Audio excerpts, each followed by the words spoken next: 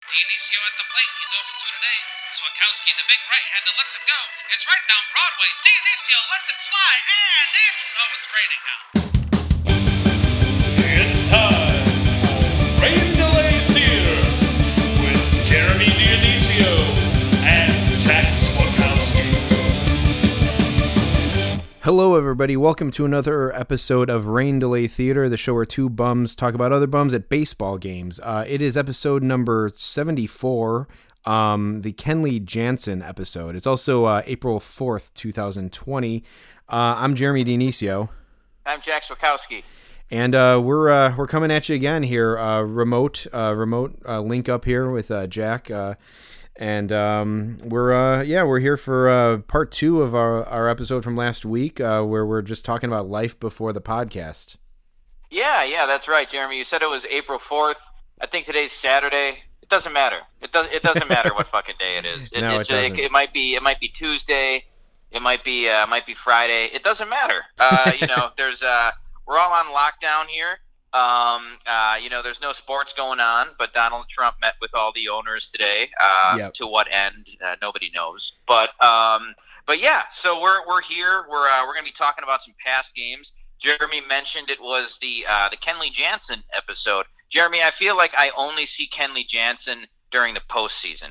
You know what I mean? Yeah. Like the Dodgers are always in the postseason, and he always pitches like every game in the postseason, and that's when I always see him. Yeah, it's true. Just generally speaking, I guess we don't see a lot of West Coast baseball here in the Midwest, because it's, and especially Kenley Jansen, because at about the time he's coming into a game, it's about midnight here in Chicago. Yep. Yeah, so it'd be one thing if he was a starter, I guess, but I don't know. He seems to be a pretty solid closer who's like isn't really. I don't know if this past year he started showing signs of like the inevitable closer like fallout, fall off, but I don't know. He's been pretty reliable. I do think that the Cubs have hit him in the past before, like. Okay, so like he's not necessarily my most feared closer, but I don't know what else to really say about him. He's a former catcher, Jeremy. Yeah. Have you ever seen that clip of him like catching Clayton Kershaw in a minor league game? I don't think I saw any clips, but I do know like I think like when Kershaw, I think like when he threw his like last perfect game or something, or like and when he threw a no-hitter in the minor leagues or something, like Kenley Jansen caught it or something. There was some kind of like stat when like Kershaw, I think it was when he threw like his no-hitter, like Kenley Jansen caught it or something. It was some kind of weird stat. Oh wow. Okay. Yeah. Okay. Interesting. Jeremy, it was either Kenley Jansen or convicted murderer Ugueth Urbina, and we have exhausted Ugueth Urbina on this podcast. Yeah. So we chose Kenley Jansen for you. It's true. Like sadly, there's no. Actually, you know what? It's probably a good idea. It's probably good that there's no new news about Ugueth Urbina coming out. For the safety of everyone who owns a large, bit of property in Venezuela, I guess. But yeah, and then of course Eloy. But there's there's not much to talk about there. But yeah, so Kenley Jansen, he won out. Well, Jeremy, there were a couple of unfortunate passings away this week. Ed Farmer, the announcer for the radio announcer for the Chicago White Sox, passed away earlier this week. It was right. Yeah, and I think maybe Ed Farmer had not been in like great health of recent years. Like he had some kidney issues and stuff. So Ed Farmer is like just. I don't know. He's like a real like you got to be like a really really hardcore baseball fan to I think maybe to have appreciated an Ed Farmer broadcast. I think he was just the driest, most like almost like monotone guy, but he had like a real like acerbic like kind of dry sense of humor. I thought he was really funny, and I think one of the amazing things about Ed Farmer is that number one, he started off as a color guy, and then just like when the White Sox play-by-play guy left, he just transitioned over to play-by-play, which is interesting. Not always an easy transition to make. Well, I can't even really think of too many other people who have done it. No. So I thought that was interesting. And then like Ed Farmer also managed to make Darren Jackson like seem like a fun-loving guy. Like so Hawk Harrelson and Darren Jackson DJ were a team on TV for many years, and they clearly hated each other. And perhaps the same could be said for Hawk and Steve Stone. Yes. Or any of Hawk's partners, with the exception of maybe Tom Paciorek. But they hated each other, DJ and Hawk. And so Darren Jackson went over to the radio, and like he actually kind of flourished with Ed Farmer. And I mean, it was drier than like, a severely burnt piece of toast.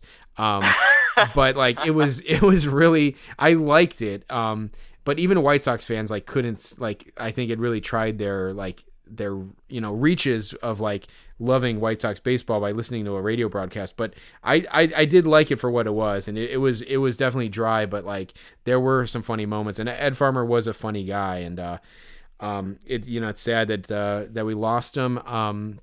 He also, I will say, like, used to come on the Steve Dahl show. And so when I was listening to the Steve Dahl show a lot in like the aughts and like maybe early 10s, he would tell these amazing baseball stories. Like he told a story. I don't remember the specific details of it, but like there was a guy, I want to say he was on the Oakland A's, and Ed Farmer was pitching, and they could tell that he was like stealing signs. And so Ed Farmer, and he's like, the way he said it, like so matter of factly, he's like, well, you know what happens when you do that, right? You call a pitch low and outside, and you throw it high and inside. And so like he did that, and the guy like reached for it, and he hit him in the face. And, Jesus. And like broke his jaw. And like Ed Farmer was like, I think they asked him like, did you feel bad about that? And he's like, well, yeah, but you don't steal signs. and I mean, he was just like a classic baseball guy, and like. And then he told like a follow up, like that guy like left it, like got traded in the off season, and like he missed the rest of the year with like a broken jaw or whatever. Yeah. And I think like he was pitching again against him the following year, and I think he was on a different team even, and like he hit like a ground ball to third base, and Farmer like looked to make sure the guy fielded it, and he turned back to look at the batter, and the batter, instead of running to first, like he took a left turn halfway up the line and went straight for Ed Farmer, and and started like a brawl, and there was like this huge brawl, and I think that the joke of it was that this guy's team wasn't even the same team that he was on with, so these guys were in a brawl for something that they had nothing to do with. And I think that like either they like made up like somehow later on, or when Ed Farmer had like surgery later on, like they made up or something. I don't have the details super tight, but like it was something like that, and like just he had crazy stories like that he would tell, and it's just like I could listen to him all day, really. Yeah, that's awesome. I didn't listen to enough White Sox broadcasts over the years, just because I don't drive, and there's not many opportunities for me to like listen on the radio. Mm-hmm. But yeah, whenever I heard him, I always liked him. And you mentioned Tom Paciorek too, who like I also like. I really like Tom Paciorek. He'll fill in for Steve Stone sometimes. Mm-hmm. And especially with Hawk. But I feel like Hawk just bullied Tom Paciorek. Yeah, I think so too. And I don't know. Wimpy as Hawk calls him. Yeah, and that wasn't even Tom Paciorik's like nickname. I think Hawk just started calling him Wimpy. Yeah, exactly. No, exactly. Yeah, no, because I knew Tom Paciorek before Hawk Harrelson even came to the White Sox, and I liked Tom Paciorek. Back then, maybe we like him both because we're like good Polish boys. I don't know, but yeah. I loved Tom Paciorek before that, and then like he comes along and like it's like this Hawk and Wimpy, and I'm like, what the hell is it? I remember being like like a 10-year-old kid or 11-year-old kid, and being like, what the hell is this Hawk and Wimpy crap? Like, come on, like let's get real here. Like Tom Paciorek is funny on his own. He doesn't need a nickname to like be funny, So that immediately put me off of Hawk Harrelson like at a young age, I guess. Yeah, well, Hawk strikes me as one of those guys who just like gives people nicknames, right? You know. No, he's exactly. Like one of those guys. They said that like George W. Bush used to do that too. Like he would just he would just like see guys and like, all right, you're twitchy, you're lefty, you're slimy, whatever. Like, so yeah, it's kind of funny, but yeah, so yeah, Ed Farmer, R.I.P. I think it's always sad like to lose a baseball guy, and especially a local one for us, and and a guy who's still active too. So it'll be weird to see what happens with the White Sox radio team going forward. That was a sad one for sure. And then and another rain delay theater related thing where I think it was the Cubs Phillies episode. We got into a discussion of Fountains of Wayne. Yeah, I don't remember how that came up, but we definitely talked about it. You know what it was, Jack? I'm remembering this now. It's like I think it might have been Yu Darvish or something had like a theme, like his walk up, his like warm up music was like it was a J-pop song. Yeah, it was some kind of like up tempo number, and like I think Jack, you were saying something about how it could get stuck in your head like a Fountains of Wayne song. Yeah, okay. And we had like a mighty sidebar divergent conversation about Fountains of Wayne. We did. But so Adam Schlesinger, like the co-founder of Fountains of Wayne, passed away from COVID this week, and not to make the podcast too maudlin, we'll have plenty of goofy stuff to talk about, but like that, I gotta say, Jack, that one hit me really hard. I already spent a good portion of the podcast extolling the virtues of Fountains of Wayne, but Adam Schlesinger was just like an amazing songwriter, and I didn't even know that he had done the music for like that My Crazy Ex-Girlfriend show.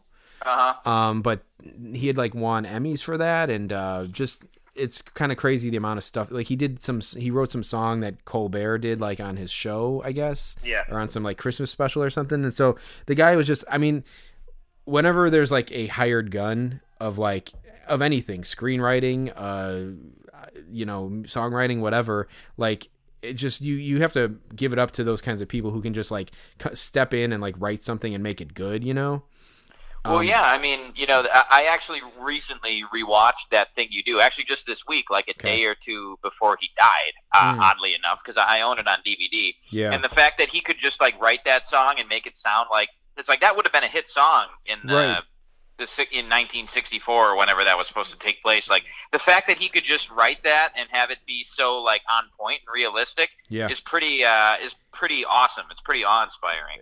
Absolutely. I was reading some article where they were just talking about the genius of him as a songwriter, and like they said like, all right, so this is your assignment, like write a song for a movie that fits in with like that period of time, that would be like something that would be as popular as like the Beatles and whatever on the radio, that would like send a band, like a local band, to like stardom, and also make it fit in that style of music at the time, and then actually make the song good enough, and then by its sheer virtues it actually becomes like a good song that gets stuck in people's heads outside of the movie. And it's like that's what he was able to do, and it's crazy and super sad. I saw Fountains of Wayne a bunch of times, and this is like not to again to go too deep on music, but so Adam Schlesinger was just like such a good musician that like he didn't need to like be like a guitarist or like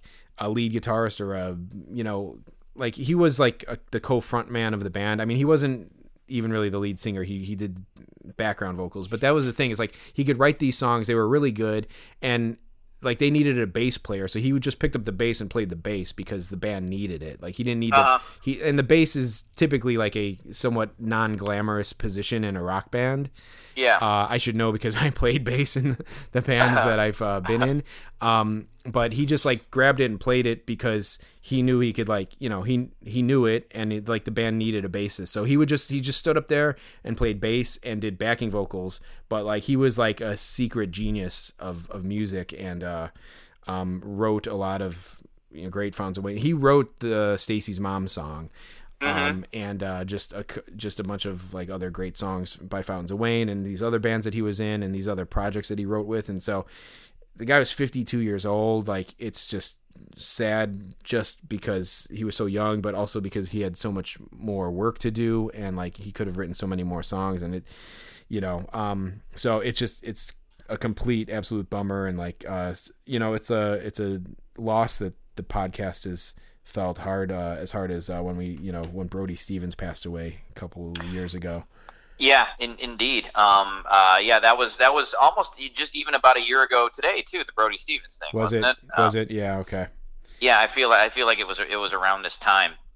Yeah, so that was very unfortunate. I will say, Jeremy, about that thing you do though. You know, I was watching it recently, and something I didn't realize when I was watching it as a kid. I don't know if you remember this when the last time you saw this movie was, but like the storyline, the love angle between Liv Tyler and Tom Everett Scott is completely tacked on at the end. Oh. Like, and you know, I'll attribute that to like Tom Hanks's like kind of shitty screenwriting. I mean, it's a good movie overall, but like the movie gives no indication like that those two are going to get together until like right at the end, and you're kind of just like, what?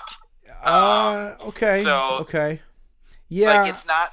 Yeah. So it's not like that aspect of it is not great, but like definitely like it's definitely a fun movie, and it's definitely like very crucial that song is like good enough that you want to hear it like 15 times, you know? Yeah, for sure. Yeah, exactly. Because they do play it a lot in the movie. I mean, yeah, I don't know. I feel like there were moments like maybe it's been a little bit since I've seen the movie, but I feel like there were moments where I will say that I guess I did at some point feel like almost like they had like a brother-sister relationship, maybe more so than a like romantic relationship. But I mean, I do think that movie's pretty good though. Like I don't know, when it came out I remember thinking like it was just some kind of like gimmicky like I don't know, like maybe like just this period piece type of movie, and like I do think it's a pretty good movie. It is. Yeah. So it's got a crazy cast too. It's got like Steve Zahn, Giovanni Ribisi, Liv Tyler, like before she did Lord of the Rings. Yep. I think Tom Everett Scott's dad is the dad from Ferris Bueller, if I'm not mistaken. Oh, is that correct? It might be. I would have to look at that guy's IMDb profile, and I haven't seen Ferris Bueller in a goodly while. They're both like tall. They're both like tall, like slender guys, I guess. Yeah. So, but like I've definitely seen that actor who plays Tom Everett Scott's dad in other stuff. But yeah, like Kevin Pollak has like a very small role in it. So yeah, for sure. Yeah, right. Wait, are you saying the guy who played we're going a little sidebar here, but are you saying that the guy who plays Tom Everett Scott's dad in the movie? Yes. Oh, okay. No, those are different guys. I thought you were saying that his real life dad was the guy who played Ferris Bueller's dad. Oh, Tom Everett Scott's real life dad? Yeah, that's what I thought you meant. Oh, no, I don't. No, I do not believe so. The guy who plays his dad is definitely in other movies. It's not Ferris Bueller, but he's definitely in some other movies. I can't think of any right now, though. Okay. But yeah, for sure. Yeah, that guy was a character actor a lot in like the late 90s, I would say. Yes, he was. But all right, so listen, things are bad enough in the world. I think let's take a moment to recognize these people. But let's get on to some other stuff here. All right. And yeah, I don't know. I mean, like, time is ticking away, Jack. How was this? So it's been a week since we recorded, right? So it doesn't seem like it though. Yeah. It doesn't seem like it. But yeah, I feel like the first 2 weeks of this quarantine went really fast. But this week flew by somehow.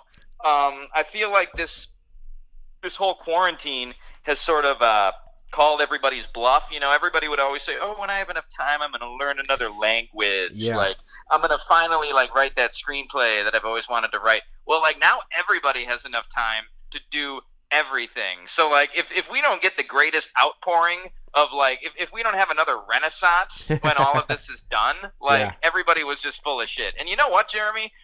It's a lot easier to just binge watch TV and read bullshit on the internet than it is to actually do anything. So I don't know, Jeremy, maybe the next week of the quarantine I'll actually try to accomplish something.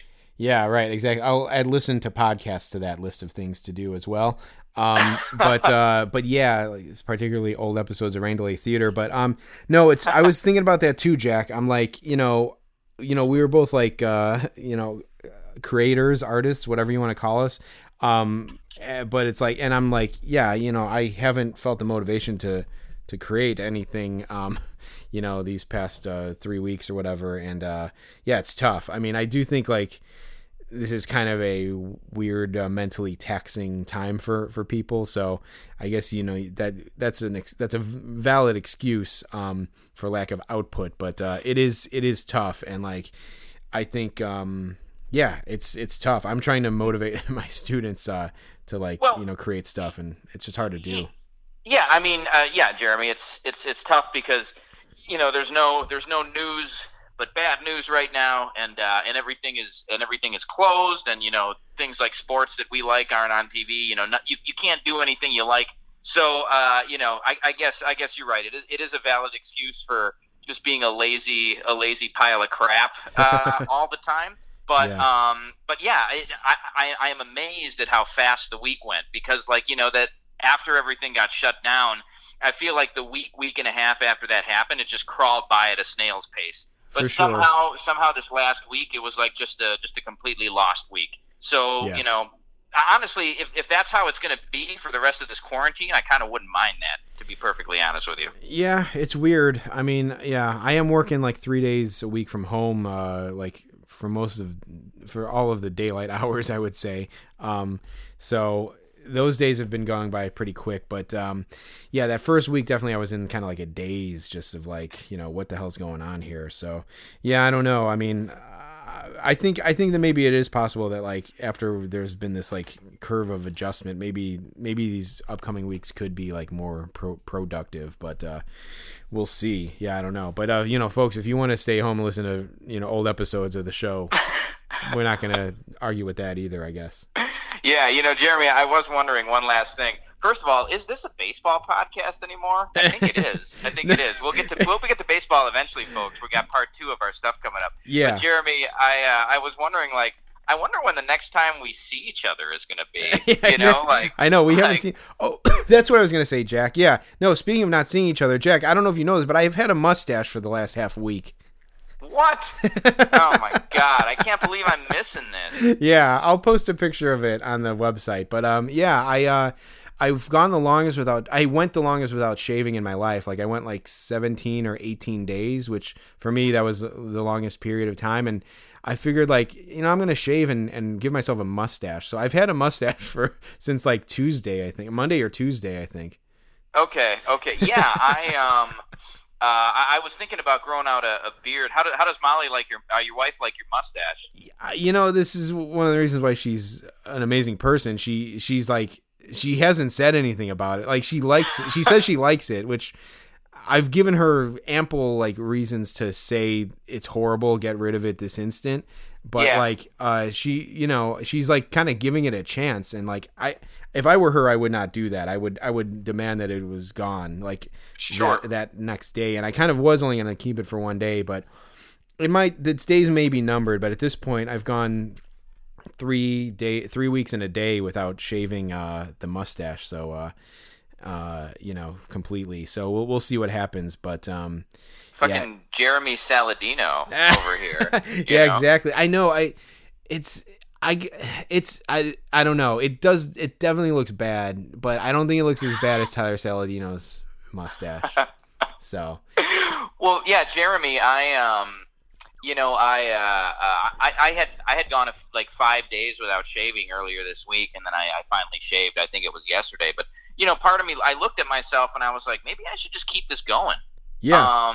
I don't like to keep facial hair, but who knows? Maybe I'll grow something. My hair is definitely going to get longer because I can't get a haircut now for who knows how long. Yeah. So for sure. all of us are going to come out of this quarantine, looking like Tom Hanks from Castaway. Yeah. Yeah. Exactly. Yeah. I was going to say, tasteless. Hopefully, without the coronavirus that Tom Hanks got. It's true. Yes. I don't know if he's recovered or whatever, but we don't have to go there. But anyway, Okay, so Jeremy, let's get into some baseball. What do you say? Let's do it. Oh, now, Jack, I was going to say that this hasn't been a baseball podcast since last October because it was pretty much a basketball podcast in the off season. So why break stride now? You know, Jeremy, it's funny. The whole point of this podcast, the very premise of it, is that we go to live events and we review our experience at that event. Yes. Like, who knows the next time we're actually going to be able to do that? And who would have ever thunk that we would just be completely barred from being able to do that? But we will persevere, Jeremy. Yeah, we will get through this. Absolutely. Yeah. I mean, our whole, the whole structure of the show is based on the assumption that there will always be live events to go to, and there not being any. Like, this is why we're rehashing old scorecards, which we can continue right now. So, Jack, where we left off we just wrapped up the 2015 season, and we're heading into 2016, Jack. We did. So this first game we're going to talk about, it took place on April 18th of 2016. I want to say it was a Monday night, Jeremy. Because okay. I didn't look it up for sure, but I feel like we were going to a lot of Monday night games back then. Oh, okay. And was that when they used to give away the T-shirts? Yeah, I think they used to do free T-shirt Mondays. Now they do free T-shirt Thursdays, of course. But yeah, I do believe it used to be free T-shirt Monday, and maybe this one was like superhero night or something like okay. that. Okay, that's quite possible. It's like I feel like there was like a White Sox, like a superhero, but he was like had like White Sox stuff on. The superhero guy kind of looks on the T-shirt, kind of looks like Jose Abreu. Oh yeah, sure. Maybe it even is him, but I don't know for sure. But yeah, so this was L.A. Angels.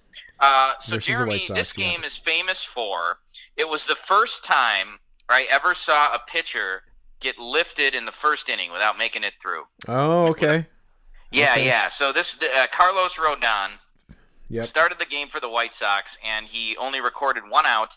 He faced 9 batters. So I will recount the batters that Carlos Rodon faced. So the first batter he faced singled. The second batter struck out. Mm-hmm. And then after that it was walk, single, single, single, single, single. And then he was lifted. Yeah. It was pathetic, Jeremy. That's really bad. That's really bad. So this reminds me of a quote. I can summarize this outing of Carlos Rodon's in two quotes from the movie Con Air. Have you ever seen the movie Con Air, Jeremy? I have not. Okay, all right. So at one point in the movie Con Air, John Malkovich is the bad guy in that movie. His character's name is Cyrus the Virus Grissom. Yep. So they're on this criminal transport plane, whatever, and like on this plane is a DEA agent, like undercover, to make sure none of the criminals like do anything bad. So anyway, Cyrus Grissom hijacks the plane, and he eventually finds out who this undercover DEA agent is, and he shoots him and kills him. And then he goes in the cockpit and he talks to all the cops on the ground, and he gets the DEA agent, like the head of the DEA, like on the radio, and he says to the head of the DEA, he goes, "I'm sorry about your boy. There's nothing sadder than watching a grown man piss his pants." And Jeremy, I'm here to tell you that there is something sadder than watching a grown man piss his pants, and that is watching a pitcher get removed from a game in the first inning.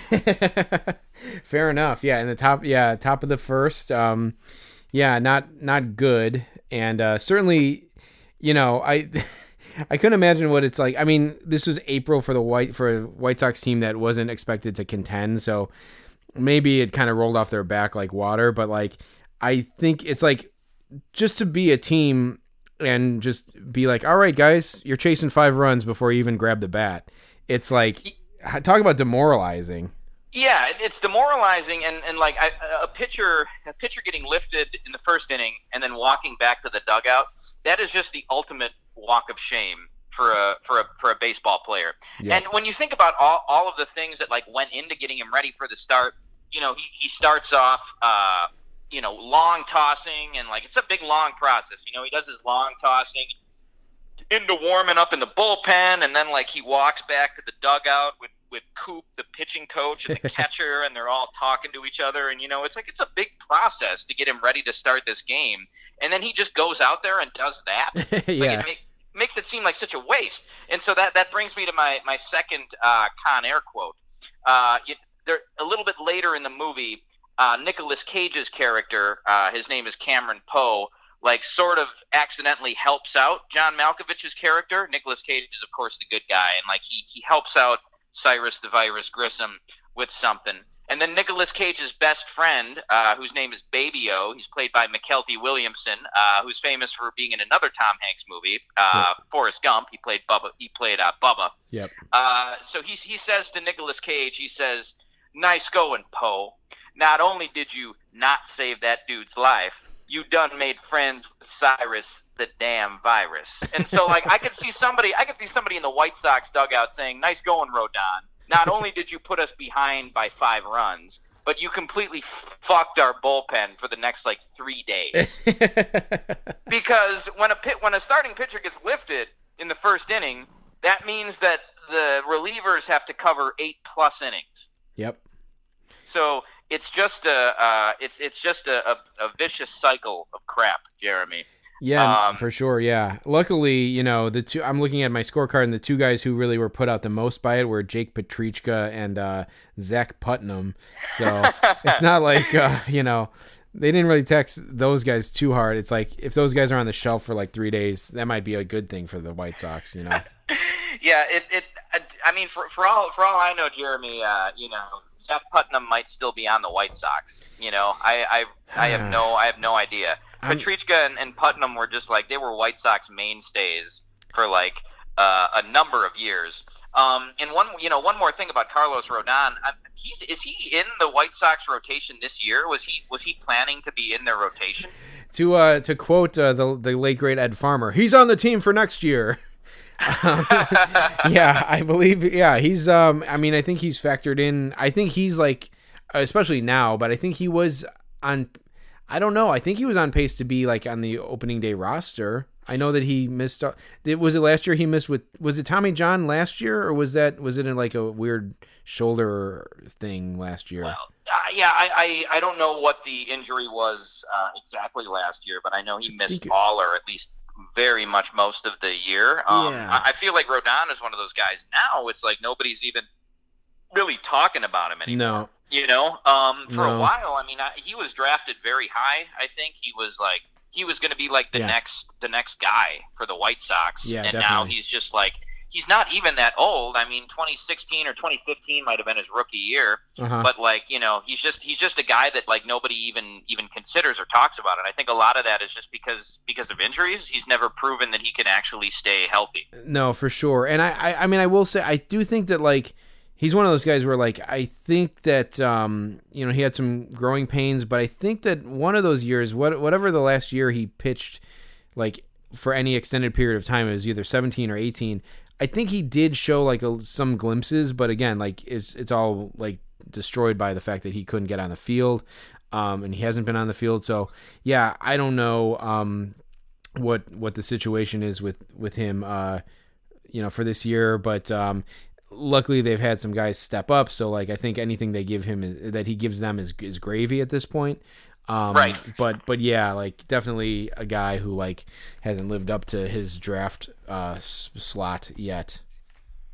No. Yeah, absolutely not. And then the White Sox. This was a sad White Sox team, Jeremy. Oh God, yeah. But for the Angels, they had the guy who played catcher in that game was Giovanni Soto. Yeah, this whole lineup is kind of screwy, save for Trout and Pujols there in the 3 and 4 slots. I mean, even I'll say one of the weirdest. There's a bunch of bums in the lineup for both teams. Brett Lowry, Dioner Navarro, who I had kind of forgotten about a little bit. But the starting pitcher for the Angels for this game was Hector Santiago, former White Sox, and then current White Sox, I guess. Yeah. He pitched with the White Sox last year. Yeah, he might have had the game of his life in this game. Yeah, he pitched 7 scoreless innings? 7 scoreless innings of 2-hit baseball with 10 strikeouts. I mean, that's Kershaw-esque. Yeah, no one. He had no business having that kind of game, and we happen to see it. So, bully for us, I guess. But yeah, I'm sure we went to this game for Mike Trout, and there's Craig Gentry was at second, or was batting second for the Angels. Like, just all kinds of weird. Yunel Escobar was still in the league and starting, leading off. Uni Escobar, he led off and played third base. Oh my God! Took a 1 for 5. Looks like Pujols took an 0 for 4 with a walk. Johnny Giavitella. Yeah. He started at second base. He went 1 for 4 for the Angels. Jeremy, I was looking over another Angels box score because we would try to go see the Angels every year because of Trout. Yeah. I think some guy named Taylor Featherston played in a game. Do you remember a guy with that name? No. Okay, yeah, I'll have to go look at that box score later. I was looking at it, I was like, this one isn't really worth talking about. But I did see that scrub in there, and I was like, I wonder if Jeremy would. If anybody remembers that guy, Jeremy would. That's horrible. Yeah, CJ Cron played DH for the Angels. He went 3 for 4. Yeah, it was a kind of an unremarkable Angels lineup. Yeah, for the most part, yeah. It's too bad. I remember kind of sitting maybe in the upper deck for this game. Too bad we weren't close enough to read what Yunel Escobar's eye black said. Would it say? Would his eye black say things? Well, it's very, very famously said a homosexual slur in Spanish. So oh wow. Yeah, so that he got in some trouble over that. So I don't know if he was sporting that this night, but yeah, that's what I like to remember Yunel Escobar for. But all right, well, this was a good one, Jeremy. The LA Angels. We were gonna try to see them this year, but I think your wedding was that weekend, if I'm not mistaken. Oh, okay. Right? Yeah, that's quite likely. Yeah. Yeah, but Trout also was hurt for most of September, so I don't even know if he played in that series. Right, exactly. The next one up, Jeremy. Yep. Is it was a doubleheader. Okay. Yes. In addition to seeing the Angels, we try to see a doubleheader every year if we possibly can. The White Sox are one of the only teams that still plays classic doubleheaders as opposed to day-night, because nobody would go to a day-night doubleheader if it was the White Sox. Yep. So yeah, the doubleheader, it took place on May 23rd of 2016. It was the Indians versus the White Sox. Yeah, that's right, Jack. And we should just say this is kind of like the dawning of our White Sox, I don't even know what you want to call it. It's certainly not fandom, but association, bumming around, whatever you want to call it. Yeah, I think maybe this was about the time where we discovered that we could go see games for $4 or $5. Yeah, Jeremy, we were talking before the podcast. Might as well bring it up right now. Yeah. But we went to not in 2016, but 2017. We went to 7 White Sox games. Yeah. In 2017, and we weren't even doing a podcast. Exactly. So yeah, we had discovered something. Something struck our fancy about these games, and yeah, I definitely think it was the fact that we could get in for $4. Yeah, for sure. So yeah, I think this game was you, me, and a couple of your friends, if I'm not mistaken. Is that right? Mark Bubblebath, I think, right, was one of them. Mark Bubblebath was there, and I think was your buddy Dan there too? Yeah, that sounds about right. Now, was this the first straight doubleheader, Jack, that me and you attended together? No, we attended the straight doubleheader. It was I think it was the Reds in 2015. It was White Sox versus Reds. Okay. And I think we all showed up late to that first game, which is kind of unfortunate. Right. Yeah. Or at least me and you were there for that first game, maybe, and then the other guys showed up at the end, in the middle of the first game or close to the end or something like that, maybe. Yeah, and then you came along too, sort of near the end of that, because I think you maybe had class before that. But yeah, this is the first one where we were all there together for the whole thing, and we were all in it to win it. I see here I have first pitch written down at 4:10 p.m. Yeah. So this must have kind of been a twilight doubleheader, which is cool. And what's odd, Jeremy, is this is the 2016 Indians. So little did we know that this Indians team would become famous for playing the Cubs, in the World Series. That's right. Yeah, we had no idea. I had no idea that I was going to see the guy to make the last out to give the Cubs their first World Series win in 108 years. But he was starting in center field that night for the Cleveland Indians. One Michael Martinez. Yeah, Michael Martinez. Carlos Santana was hitting leadoff. Yeah, you had all your Indians mainstays here, Jeremy. Even Mike Napoli in his first at bat of the doubleheader hit a home run. I remember Mike Napoli had a really good year that year. Yep. Jose Ramirez was playing third base. He homered in that game. This was before anybody really knew who Jose Ramirez was. And Jeremy, one thing, and Francisco Lindor was batting third. Jeremy, one thing I remember about this game, I don't know if you remember this, but there was a group of people sitting behind us, and there was like a guy sitting behind us, and every time Jose Ramirez would come up to the plate, he would go, "Come on now, Josie. Hey, keep your helmet on there, boy." You remember that? No, I don't. Yeah, man. He kept yelling that. And he kept yelling, "Hey, keep your helmet on there, boy." Like, Wait, and then the girl who was with him would go, "Shut up. You know? So, like, I don't know. And, like, boy. I'll have to watch more of Jose Ramirez. Like, does he have a thing where he, like, takes his helmet off a lot when he's running the bases? Yeah, or did it, like, I mean, I'm maybe getting some, like kind of, like, flashbacks to, like, he maybe, like, swung hard at a pitch and his helmet came off or something. Sure. And this guy just, like, zeroed in on that or something. Right. I don't know, right. but yeah, that is kind of funny. Yeah, I don't know. I mean, I guess you give credit to guys who, like, are observant enough to, like, notice those kinds of things, but it also sounds pretty damn annoying to kind of, like, recount that now years later. Oh yeah. No, definitely.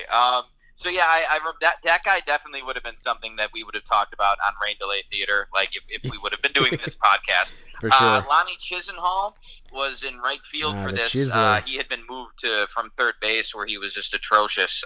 So he was playing the outfield at this point. Jeremy, you have a great nickname for Lonnie Chisenhall, the Chiseler. Yeah, I just said it. Yeah, Jack, the Chiseler. Yeah, that's that's one of the best original nicknames. Not quite as good as the Big Pasta, but I don't think you came up with that one. No, so. Jack, you know what? I did some research after the podcast, and the Big Pasta is a real, like, it's at least noted on Wikipedia. So one of my smartass coworkers did not coin that. I guess that's a real nickname. Well, whatever it was, it's a damn clever nickname. It's a pretty good one, yeah. But also, Jeremy, it should be noted that in this Indians game here, Marlon Byrd hit a home run, and this was like 2 weeks before he got busted for steroids and quit baseball. Yeah, yep. You know, I think that was only Marlon Byrd's second steroid violation. Like, he wasn't banned for life. Okay. But I think he was just like, fuck it, like, I'm gonna quit. Yeah, exactly. It's like, I think they're on to me. I think they know that I'm just not good at baseball and I have to take steroids to stay in the league. Yeah, it was he spent a couple of years at least 1 year with the Cubs, and I think he made the All-Star team, right? Did he go? God, did he make the All-Star team as a Cub? Jesus. Yeah, I want to say he made it. I mean, that might have been, that famous Lou Piniella rant that we played one time. That might have been why Lou Piniella was like, "You got Marlon Byrd, who's basically been our best hitter all year," Yeah. So that might have been the genesis of that. But yeah, so Marlon Byrd homered in that game, and Mike Clevenger started. I think that was like Mike Clevenger's second career start. Really? If wow, I'm not second. mistaken. Okay. Yeah, so that's kind of cool that we got to see him. I mean, because he's a certified major league rotation guy now. Yeah, for sure. So probably one of the reasons why the Indians were comfortable getting rid of Corey Kluber. Right. But yeah, that's interesting. Yeah, I mean, I just look at this lineup and it, again, there's just like, I mean, yeah, more or less, the Indians lineup was pretty solid and pretty much representative of their World Series lineup, with Byrd and Martinez being the exceptions. You look at the White Sox, and it's also, again, a similar lineup to the one we saw in the previous game, which we didn't actually run down, but like Adam Eaton, Jimmy Rollins was on that team. Oh yeah, yes he was. Brett Lowry again, Jesus. But I gotta say, the starting pitcher for the White Sox, oh God, none other than Matt, hold one of my T's, Latos. Yeah, Jeremy. Famously, one of my favorite lines from you is that you referred to Matt Latos as a tattooed idiot who's starting brawls. Yeah, exactly. Yeah, just and folks, if you haven't watched the Matt Latos brawl clip from Independent Ball, do yourself a favor and watch it, because it's pretty great. Oh God, what a just a steaming pile of garbage that guy is, man. what a just a fucking punk. Like why those guys are trying to, like, you know, stick around in baseball. It's like they don't need a big tattooed idiot like him, like, starting fights. Like, just let these guys fucking play and hang on to their careers. Like, Matt Latos, I'm sure you made enough money. Just get out of the game and let these guys, like, play without having, like, to be antagonized by some fucking, like, Sons of Anarchy reject. Like, fuck that guy, man. Fuck him all day and night. Yeah, and if you ever wanted to see a body slam happen on a baseball field, like, watch that clip. Because I can't remember if it's Matt Latos that gets body slammed or if he body slams somebody, but it's pretty good. Yeah. So game 2, which I see first pitch was at 8 p.m. Okay. So yeah, we must have been there pretty late, Jeremy. Same mainstays for the Indians. Although I do see that Juan Uribe played third base for the Indians in that game. It's crazy. So yeah, they had both Juan Uribe and Marlon Byrd, which is pretty crazy. That is funny. I love that Michael Martinez started both games of this doubleheader. Yeah, he hit ninth and started both games. Yeah, he played center field in the first game and played second base in the nightcap.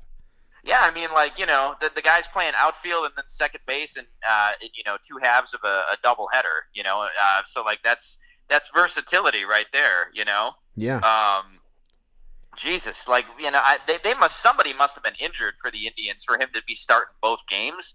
Yeah, exactly. It doesn't make sense. Now, here's something funny, Jeremy.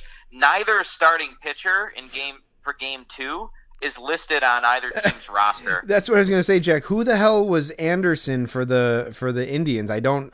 Sometimes I'll try to write their name in if they're not listed for this specific reason. When I go back and look at it 4 years later, I can tell who the hell the guy was. But I don't know. But he did have a great game, though. It wasn't. Yes. It wasn't the guy who was with the Brewers, right? Was it Corey? What's his name? Chase Anderson. Chase Anderson. It's not him, right? No. Chase Anderson would have been on the Brewers in that season, so it wasn't him. It wasn't Brett Anderson.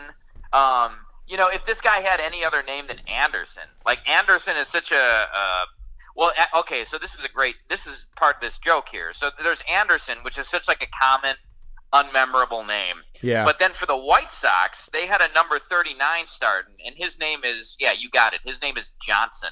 Yeah, exactly.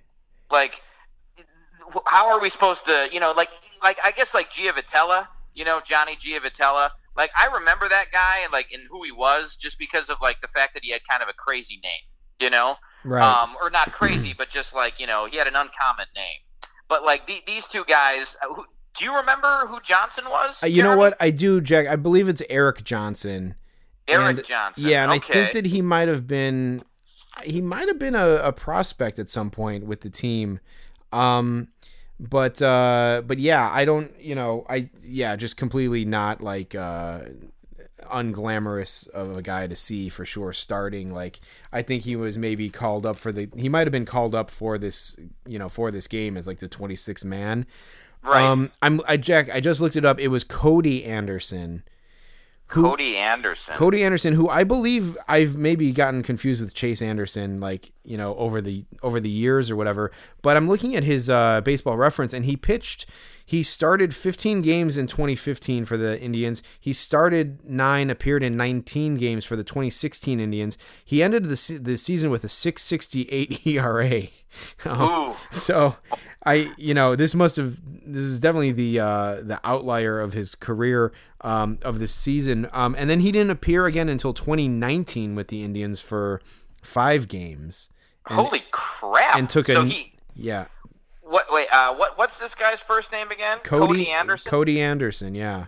I mean, I'm pretty sure it's this guy. How many innings did he pitch in 2019? 8.2, 8 2/3.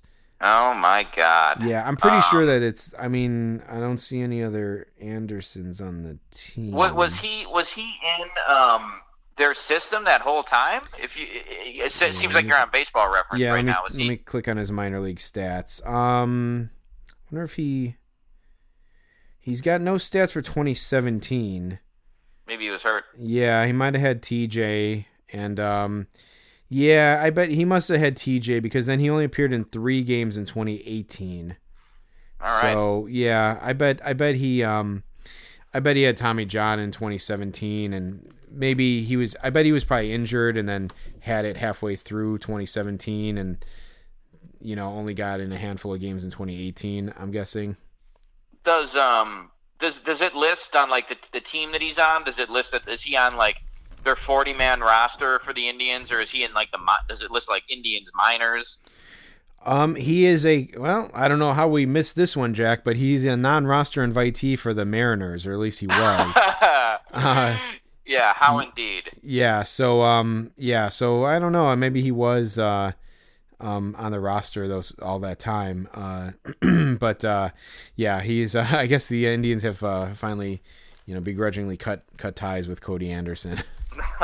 Well, Jeremy, I think the lesson we've learned from both Hector Santiago and Cody Anderson is if you want to have the game of your life, just try to get in the lineup versus the White Sox, and then have us attend the game. Yeah, exactly. Yeah, for sure. Yeah. Because it looks like here he pitched 7 innings and gave up only 1 earned run. So, Cody Anderson, I don't know how we missed honoring you for episode 56, but you did a good job. Yeah, absolutely. All right, Jack, let's move on. We still got a stack to go through. We do. We do. Why don't you introduce this next one? I'm gonna refill my beer here. Yeah, that's fine, Jeremy. So this game was June 8th of 2016. It was the Washington Nationals versus the Chicago White Sox at the Cell. The reason we went to this game, Jeremy, is because Max Scherzer was pitching for the Nationals. We wanted to see him, so I remember that was cool. So, in the same vein of, Jeremy, there's a theme here of games we went to in 2016 of pitchers going like 7 innings and just dominating the White Sox. Max Scherzer went 7 scoreless innings versus the White Sox. Had a great game. So that's cool. It's cool that we got to see vintage Scherzer. Yep. Which was nice. And this is another game too where we saw a White Sox starting pitcher get lifted very early in the game. Yeah, exactly. It looks like James Shields only went 2+ innings in this one. Yep, that's correct. I have something here about White Sox debut. Who is that? Couldn't have been James Shields' debut, right? Oh man, was it? Was he a mid-season acquisition for this team? Yeah, he was. They traded for him mid-season. That that was the ill-fated, as you called it on the last podcast, trade for Fernando Tatis. Jesus. But was that his White Sox debut? That's what I have right here, Jack. So I'm gonna say yes. I'm pulling it up on Baseball Ref right now. Oh my God! It was his first one. Holy shit, Jeremy! I didn't know we saw James Shields' first White Sox game. But I don't get this, Jack. Not only was he traded for Fernando Tatis, but they needed to go ahead and acquire him in June. What was the reasoning? But I don't get this. What was the reasoning behind this? Were they contending at that point? I don't know. I don't. I mean, how is that possible? and not only though. Jeremy, not only was it his debut and did it seem like a pointless acquisition, but he just got tattooed in this game. Yeah, well, exactly. Talk about an omen of things to come. So June, what do we say? June 8th, right? Yes. So it was June 8th of 2016. It looks like he went 2 innings and allowed 7 earned runs and 3 homers. Yeah, the White Sox were They were at 500 in 4th place, 3.5 games behind at that point in the season. And they traded Fernando Tatis for James Shields. Yes. and his $50 million contract. Yes. Yes. Wow. That is absurd. It's still the same regime, right? The same GM, the same president of baseball operations. It is. I think last year last episode I attributed the trade to Kenny Williams, which back in 2016 I wasn't sure if Rick Hahn had taken over yet, but I guess he had, and so yeah, this was a Rick Hahn acquisition. Ooh, yeah, a Rick Hahn special. Wow. I guess, yeah. I mean, I'll give credit to Rick Hahn. Like he did a good job, like kind of building up the farm system in 26 and later, like in 2016 and in the off season, I think is when they made all those moves. But I did that. I mean, good God, man, I can't believe it. I can't believe that. No, was a mid-season acquisition. so that's very odd. And another thing that's strange, Jeremy, is I believe, and if you're on Baseball Reference right now, you can probably verify this, but I think this was Jimmy Rollins' last major league game. Yeah, let me. I think the White Sox cut him after this game. Yeah, I know we've talked about that before. Let's set the record straight. Yeah. Once and for all, let's look at his game logs. Yeah, that's correct, Jack. It was his last major league appearance. That's pretty depressing. I mean, for a guy who, Jimmy Rollins, I'm sure he was a multiple-time All-Star. Like, he won an MVP award. Like, he's not a Hall of Famer, but he had a really good career. Yeah. I mean, I think he has a World Series ring too with the Phillies. Yep. And like, for that to be his last game that we saw, that's pretty sad. Yeah, absolutely. I will say at least he went out with a walk in this, and he went around to score later in that inning. But yeah, obviously the White Sox lost this game. So. Yeah, I see. We got to see Zach Putnam pitch. We got to see like 8 White Sox relievers pitch in that game, but none other though than J.B. Shuck finished the game for the White Sox. Correct, Jack. And correct me if I'm wrong, Jack, but was this the first time you saw a position player pitch? This was. I had never seen a position player pitch in live in a Major League Baseball game before, so I was all about seeing this. Yeah, for sure. And I cannot remember. Had you ever seen it? Yeah, I can't remember, Jack. I'll say that this was my first one too. I'm trying to think if I've, I'd have to like. I bet if I looked at my scorecards, I could probably find one, but I don't really remember too many. I don't remember any before that, so I'll go ahead and say yeah. I mean, it was definitely like, I going to these White Sox games and seeing these random things were definitely memorable. Like it all adds into like the lore of like going to these White Sox games and just like how ridiculous like an experience it can be, which again is the backbone of our podcast. But yeah, for sure. Like seeing like, yeah, first start of James Shields get completely lit up. Oh shit. People are, maybe thinking we made a terrible mistake, which they did.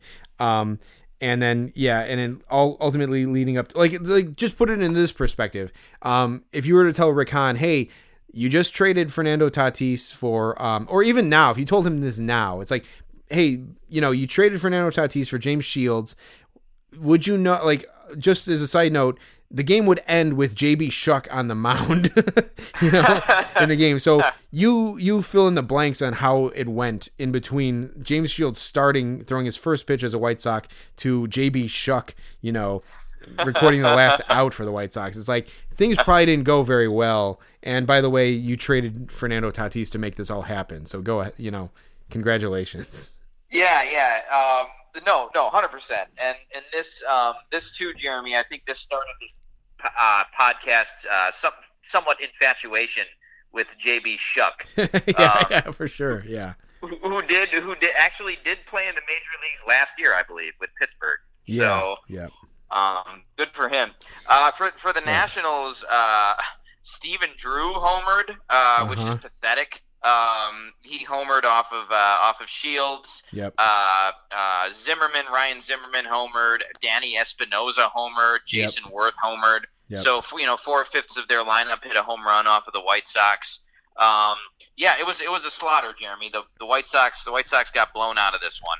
Yeah, real bad. Even David Robertson, who was pretty like reliable as a pitcher in these years, he gave up that homer to Jason Worthless, and he got tagged for 3 earned runs in 1/3 of an inning. So even he had a bad outing. Right, right. Yeah, and we also shouldn't discount the fact that we saw Bryce Harper play as well. I think that was another reason we wanted to go to this game. Yeah, exactly. Yeah, I'm trying to think here. How did he get on in the first inning? Looks like he's singled. Okay. Oh, okay. Yeah. Oh, he had a bunt single, I believe. That's what did he really? Yeah, I had a BIB in there, which is my own little thing, which I couldn't even interpret, but I think that is a bunt single. Oh man, yeah. I mean that's kind of disappointing, Jeremy. You know, you go to a game to watch Bryce Harper and you see him lay down a bunt for a single. You know, that's not exactly getting your money's worth. No, not exactly. He did go on to double and single again. So yeah, we got to see some quality Bryce Harper there. We did. But Jack, so I want to say also I should mention that Felipe Rivero pitched in this game. Yes, he Vasquez. Did. Yes, he did. Yeah. Yeah. But let's see. The other thing I was going to mention, Jack, was this the Hawk alarm clock giveaway game? I don't know if it was. Yeah, what? It might have been coming up later. It might be the next game that we're going to talk about. Yep. I think. Yep. Yeah. Yeah. Okay. Should we move on to that one? Yeah, we can do that. Yeah. So. Okay. Yeah. So I think this one was Hawk Harrelson alarm clock, and this one was the Braves. It was White Sox versus Braves. Many White Sox games. It was July 9th of 2016. Yes, that's correct. And yeah, you know, it's the running theme here, and one game that I don't think we're talking about, but we did figure out, like, hey, you know, we can still see National League Baseball and pay White Sox prices. We just have to go to interleague games. And so we saw the Nationals, we saw the Braves, and I think we saw the Padres later, which I think we're going to skip. But we did see a slew of NL or interleague matchups. So we got our fix of National League Baseball, I guess. We did, and actually in 2017 we saw Kershaw pitch against the White Sox too. That's right. Yeah, we did not pay White Sox prices for that game. I think we paid like $20 a ticket for that one. I think we did. Yeah, but, yeah. You know, your point stands. Yeah. Julio Teheran started this one, Jeremy, for the Braves. Yeah, a guy who's kind of fallen off a little bit. He's with the Angels now. And you know, I think maybe he could be a reclamation project. But he kind of was like kind of an ace for the staff and kind of fell off a little bit. Did not have a good game this outing. Ended up taking the loss. But yeah, I mean, some other, like, we did see, now correct me if I'm wrong, did we see we saw Jeff Francoeur in this game. Did he make a put out in this game? Maybe he made like a really nice relay or something. Well, Jeremy, I know in the Bryce Harper one that we were just talking about, Bryce Harper made a good throw. Okay. I don't see any assists for Francoeur in this game. Yeah. And quite frankly, I'm surprised that Jeff Francoeur was even still playing in 2016. Yep. That's fairly surprising, and he actually hit a home run in this game. Yeah, for sure. Yeah, 2-run homer off of Jose Quintana, who started the game.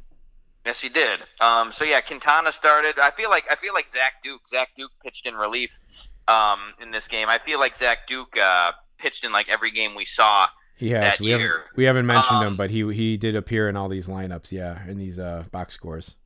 Yeah, and Jeremy, we did have a theory here.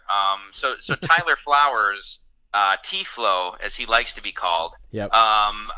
Was removed in the second inning. Like, I almost want to say in the middle of the inning. Yeah. And Jeremy, we had a little theory about that, didn't we? We did, Jack. Are you teeing me up to say it? I'll say it, Jeremy. We think that he had diarrhea in this game. You think that good old T-Flow had some diarrhea going on? Yeah, you know, hey, why not? You know, yeah, you know, I think whenever a player leaves a game in the middle of the game for a non, like, you know, pulled hamstring or like a non-obvious injury, sometimes I think maybe, and I don't even think that it's just us. I think like the crusty baseball guy, you know, might posit a theory that you know, they have diarrhea. basically. Yeah. Just from Yeah. for whatever reason. Maybe it's the pregame spread. Maybe they were out partying the night before. And, for whatever reason, and that seems to be like a viable possibility for them to be pulled in the game like that unceremoniously. Right. No, yeah, absolutely. And who knows? Maybe it was just an excuse to get A.J. Pierzynski in the game, on Hawk Harrelson bobblehead day. It is kind of amazing that A.J. Pierzynski, again, along with Jeff Francoeur, was still playing in the year 2016. Yeah, and then he was a Brave. We would actually see A.J. Pierzynski twice. We would also see him play with the Braves against the Cubs a couple months later in a game that we will not be talking about. Right. But yeah, he played with. He played a long time. They had kind of a crazy roster, Jeremy. They had Gordon Beckham was on that Braves team, and he homered in that game. Yeah, right. And the second at bat of the game, he homered. Jack, it would be interesting to tally how many teams we've seen Gordon Beckham with. Not with the White Sox. Yeah, it's definitely at least a few. We saw him play with the Tigers, didn't we? Did we see him with the Mariners too? we might have. I think we did. Did he play? Did he play with the Mariners, and did he play in that game we went to? I think so. Maybe I'm thinking of Tim Beckham. I don't know, but okay. But yeah, I definitely feel like we've seen him like with at least 3 teams. Yeah, like how many teams has he played with against the White Sox, and like how many times have White Sox fans just not given a shit that it's been Gordon Beckham? No, exactly. That generation of Gordon Beckham fans has become cynical and grown out of baseball. Like they're they went through their rebellious teen years and have shunned baseball, and they don't watch anymore, so they don't have a soft spot for Gordon Beckham anymore. Yeah, I still remember that home run, Jeremy. I think he hit it into the White Sox bullpen. Okay. So that was a good one. They had Chase Durneau was leading off. Yeah, not Travis, but Chase. Yeah. Yeah, not Travis, but the other Durneau. Is Chase Durneau still playing, Jeremy? I don't think so. No, neither do I. I barely remember the guy, to be honest with you. And then the icing on the cake is that. So once again, Jeremy. So Tehran went. So Tehran went 6, and then it looks like Ian Kroll went 2 innings. Yeah. Is that right for the Braves? That's what I got. Yeah, Jesus. Yeah, what a game that was. Ian Kroll. He was there. And Jeremy, the Braves had an interesting coaching staff too. Terry Pendleton was their bench coach. Eddie Perez was the first base coach. Kevin Seitzer was their hitting coach, which is pretty great. Kevin Seitzer, the old Brewer. You remember Eddie Perez, Jeremy? I do remember Eddie Perez, yep. Yeah. I think he was Greg Maddox's personal catcher for a time with the Atlanta Braves. He was. There's if you watch any somewhat modern day blooper videos, there's this blooper that Tim Hudson played on Eddie Perez, which is kind of fucked up. He dressed up in a Scream costume, the ghost face from Scream, and hid in Eddie Perez's closet. And so Eddie Perez before he checked into the room, Eddie Perez comes into the room and puts his bag down and then walks by the closet, and Tim Hudson jumps out at him, and Eddie Perez grabs his chest and falls backwards, and then almost punches at Tim Hudson. He almost punched him, and then he takes the mask off. He's like, "Oh man, it was just me." And it's God. They show a slow motion of Eddie Perez's reaction, and it's completely normal. It's because it's who expects someone to be in the room before you even fucking check in, And it's that's pretty fucked up, man. It is. It's one of those things. It's a classic thing where a jock is trying to be funny but doesn't understand the nuances of comedy and takes it too far, and just the fucking look on Tim Hudson's face. He's like, "Oh man, I got you." It's Jesus, man, come on, fucking get real. So anyway, yeah. So that's how I know Eddie Perez as well. In addition to that, okay, Greg Maddox's personal catcher was just anybody who wasn't Javi Lopez. Right. Anyone, who just was not, who had hit 219 or whatever. But I was gonna say, Jack, I also remember from this game. I remember you contemplating like wanting to go down and get Kevin Seitzer's autograph too. Oh yeah. I remember I was gonna talk to him about like, hey man, I remember when you got hit in the face. Yeah.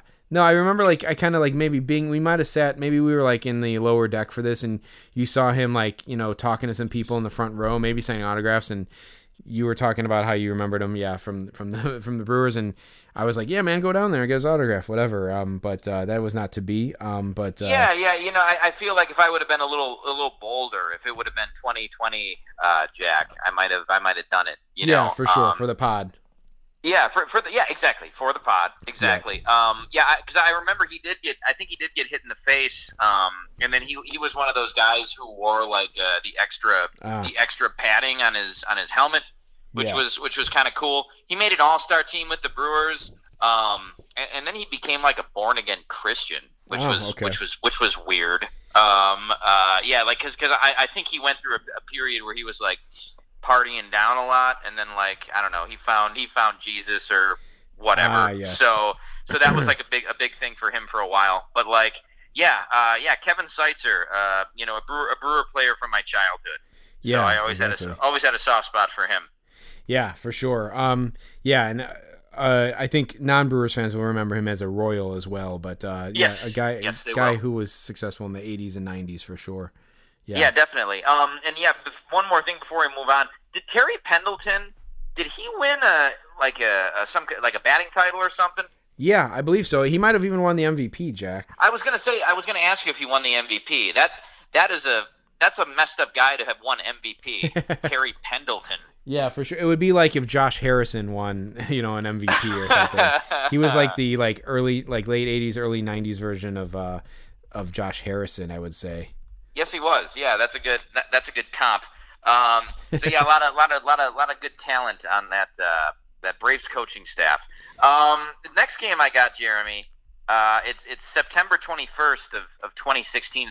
It's a Cubbies game to change some pace here. Exactly. Yeah. We'll change the. And was this the only Cubs game we saw that year, Jack? You know, Jeremy, I actually want to say it was. I think it was the only Cubs game that you and I went to together, which is odd. Yeah, for sure. So, obviously, to put it in perspective, 2016 was the World Series year. I think, 2015, we, as evidenced in the last episode, tickets were a little easier to get then, and so we took advantage of that. And I think in 2016, things were getting a little, because they had come off of the playoff, kind of deeper playoff run in 2015, so tickets were a little harder to get, so we couldn't afford rain delay theater prices didn't take effect until either April or September, so we had to wait all the way till September 26th to catch a Cubs game. And the same has kind of played out here in recent years with the Cubs as well. That's why we don't get to as many Cubs games, but yeah, so not until September, just on the heels of the playoff run, did we get to see the Cubs that year? Yeah, and Jeremy, what's cool? First of all, I'm holding it in my hand right now. We got actual tickets for this game, okay. the printed out Cubs tickets, which I've saved. I don't have mine cool. for that game. Oh, really? Yeah. So you must have gone up to the box office and gotten these or something before the game. Yeah. Because actually, Jeremy, it's kind of cool because I'm glad I have a ticket stub from the year that they won the World Series. Definitely, which is neat. Yeah. And also it's basically the last week of the season too. So it's September 21st, which is also cool. It looks like it was a Wednesday. And the ticket says #Let's Go, which is I don't remember that being their catchphrase that year. But so that was neat. Jeremy, I have written on here, I remember it was a hot night. So it was a hot September night. Okay. Tickets were cheap, as you said, because, it's September, school has started, so there's not as many kids and families going on those weeknight games. But yeah, it was a hot night, but the attendance was 40,434. I remember the crowd being pretty big for that night. Yeah, for sure, yeah. And let's see. It was a Cubs winner, so that was nice. Yes. They kind of spanked the Reds there in this game. They did. So we saw Robert Stevenson pitch, Jeremy. I remember we were making some jokes about the author Robert Louis Stevenson. Okay, I almost made one right now. Yeah. So we were. So that was happening. We saw Ross Ohlendorf pitch for the Reds. Yeah, that is crazy that Ross Ohlendorf was still in the league in 2016. It is, and folks, if you don't know who Ross Ohlendorf is, what he was famous for was he would do this real old-timey, like, wind-up. Yeah. And then I think the classic thing, though, Jeremy, was so he was pitching in the 7th inning, and he did his old-timey wind-up to Chris Bryant. And Chris Bryant just crushed a home run, like over the bleachers. Like it was one of those like Chris Bryant majestic, like 420-foot home runs. Yeah. That it just sailed over the bleachers. and then just like Ohlendorf just gets the ball back, and then just like the very next batter, like he goes into his like stupid ass like old timey wind up again. Yeah. It's like, dude, like maybe you should like kind of curb that if you give up a home run like that. You know? Exactly. Yeah, that's funny. Yeah, Ross Ohlendorf also, I would say he was known for, like, I think he went to, I don't think it was Harvard. He might have went to Princeton or something. He's definitely an Ivy League guy, and, like, they talked about how he's, like, such a brilliant, like, baseball mind, like, the smart thinking guy, and, like, then they interviewed him on a radio show, on, like, the Boers and Bernstein show on The Score, and they were, like, Dan Bernstein, who's, like, he went to Duke, but he's, like, a smart guy, whatever, and some people resent him for that. But he was trying to have like a very cerebral interview with Ross Ohlendorf, and I feel like Ross Ohlendorf sounded like a complete bonehead. He's like, so, he asked him like this really long, thoughtful question about, just like thinking about what pitch he's going to throw, and Ross Ohlendorf replied was like, yeah, I don't know, I just throw whatever or something. Like something really, I was like, what the hell is this? Like, did this guy like, was he some sort of like charity case or something? Like, I mean, obviously, like, listen, I know that like, even like the smartest like Harvard, baseball player maybe isn't as smart as like the, someone who graduated with a degree in science or medicine from Harvard. So like he is at the end of the day still an athlete, but like this guy sounded like a complete bonehead. Correct me if I'm wrong, but like the guy might just be a complete bonehead who just happened to go to an Ivy League school, like for whatever reason. I don't know. Yeah. He's like the Winklevoss twins of Major League Baseball or something. Yeah. Something like that. Yeah, exactly. And speaking of boneheads, yes, John Lackey started the game for the Cubs. I knew that's where you were going with that. Yeah, for sure. Yeah, exactly. Actually, well, I'll say this later, but I did write down some notes for this game. But yeah, John Lackey did start. He actually had a fairly good game: 7 innings, 2 runs, 5 hits. But yeah. There are some oddities in this lineup. Maybe not so much for the Cubs, except for I would say Joe Smith, who was like a late season acquisition from the Mets, I believe. Yes. Or maybe it's probably the Mets. Maybe, I don't know. Maybe he came over from the Indians. Honestly, who knows? But you wouldn't think that they would be trading guys. But yeah, like the Reds lineup just is pretty ugly. Although I guess maybe at the time these guys weren't so bad. You do have that dude BP Brandon Phillips. You do have him. You have who is it? Steve Selsky. Okay, so yeah, right? this is where it falls off. Steve Selsky. I mean, who the fuck is Steve Selsky? Yeah, you got Steve Selsky. You got, as you call him, Jeremy, the mighty Tony Renda. Yeah, yeah, exactly. Who yeah, I guess he didn't make the last out of the game. Part of me feels like he did, but no, Steve Selsky actually made the last out of the game. But Tony Renda did, pinch hit and strike out. So yeah, and I'll say this, Jeremy, in a game where Joe Madden actually batted his pitcher ninth. Yeah, like Brian Price, like fucking goes and bats his pitcher eighth. Right, exactly. So yeah, this is another situation where I have like a crazy like slash line of pitching, jersey numbers. But yeah, this was kind of one of those funny instances where like I think that like the visiting manager tried to outsmart Joe Madden or something, and like This is when I was still pretty high on Joe Madden, where it would be like, yeah, because I think he spent like the whole 2015 year pretty much batting the pitcher eighth the whole time. So then like everyone else like kind of copycatted him, and then Madden just then reverted back to like pitching the batter or batting the pitcher ninth. But then like you have Brian Price being like, oh well, hey, if it works for this guy, maybe I'll bat my pitcher ninth too or eighth also. And then like they lose and it's a non-factor and you got a bad scorecard because of it. But yeah. Yeah, and this does look like a bad, sloppy scorecard that I filled out.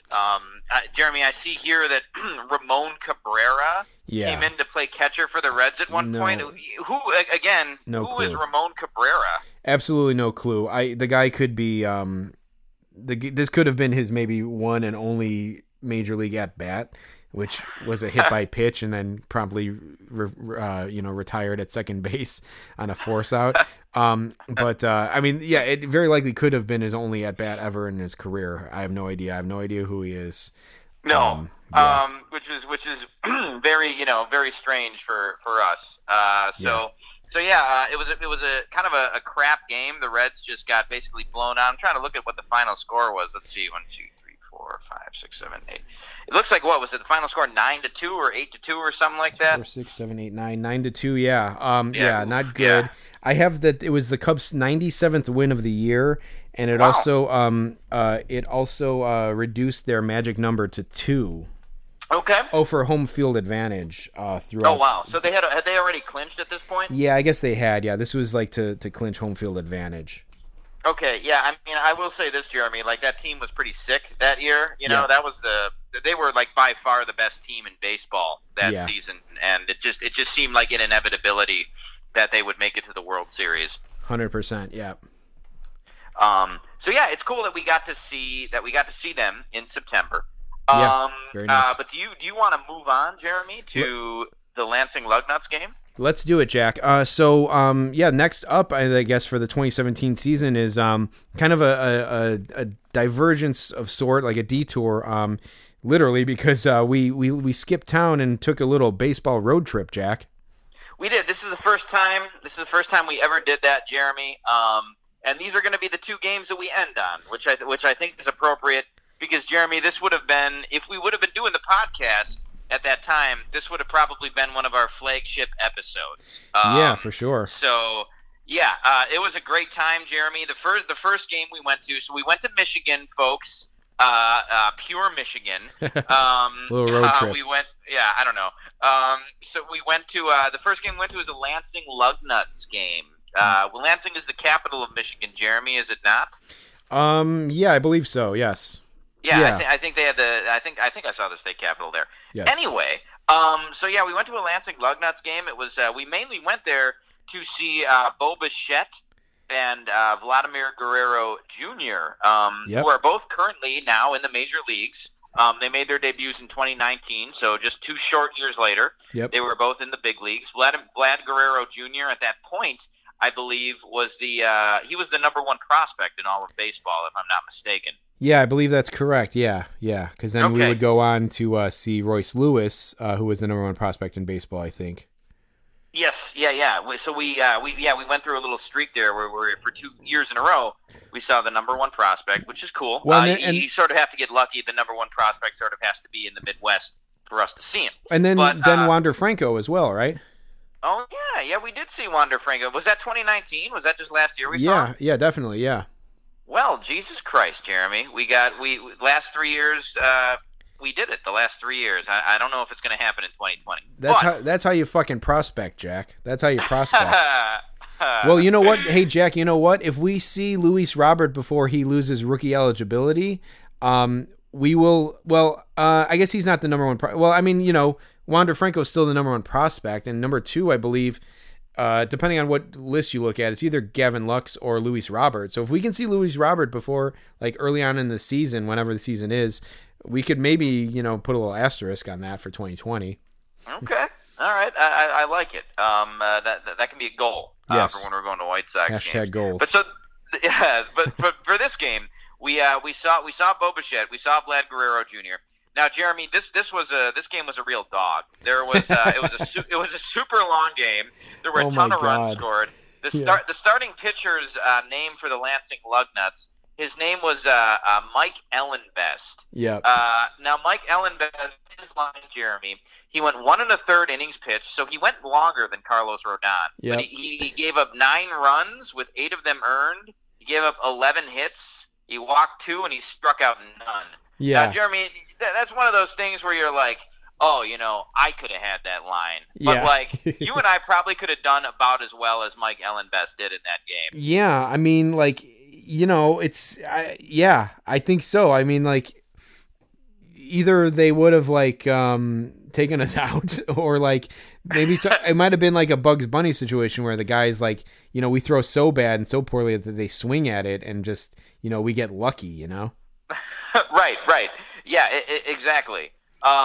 Yeah, I mean, he got the game off to a bad start, and what was even sadder, Jeremy, is because it was a minor league game, like the crowd like applauded when he was being lifted, because like people felt bad for him. Right. Yeah. So they gave him a little applause, which was pretty sad. And then he was relieved by a guy named Griffin Glaude. Yeah.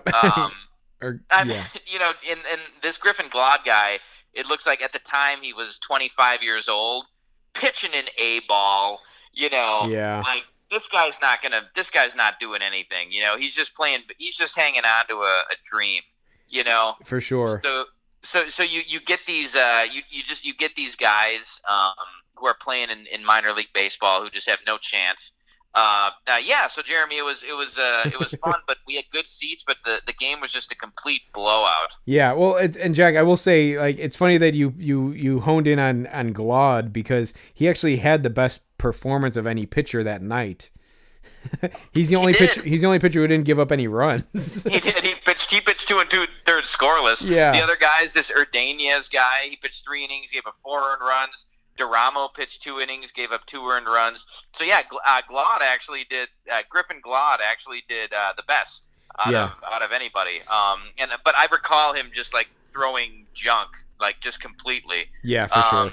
I remember I'm trying to see who they played here. The West Michigan Whitecaps. Yep. So I think they were a Toronto Blue Jays farm team. No, the Lugnuts were a Blue Jays farm team. The Whitecaps were a Tigers farm team. Yep. The Whitecaps started Kirk Gibson's kid. Yep, Cam Gibson. Cool. Cam Gibson, center field. Yeah, Cam Gibson. Their leadoff man, Woodrow, he reached base 7 straight times.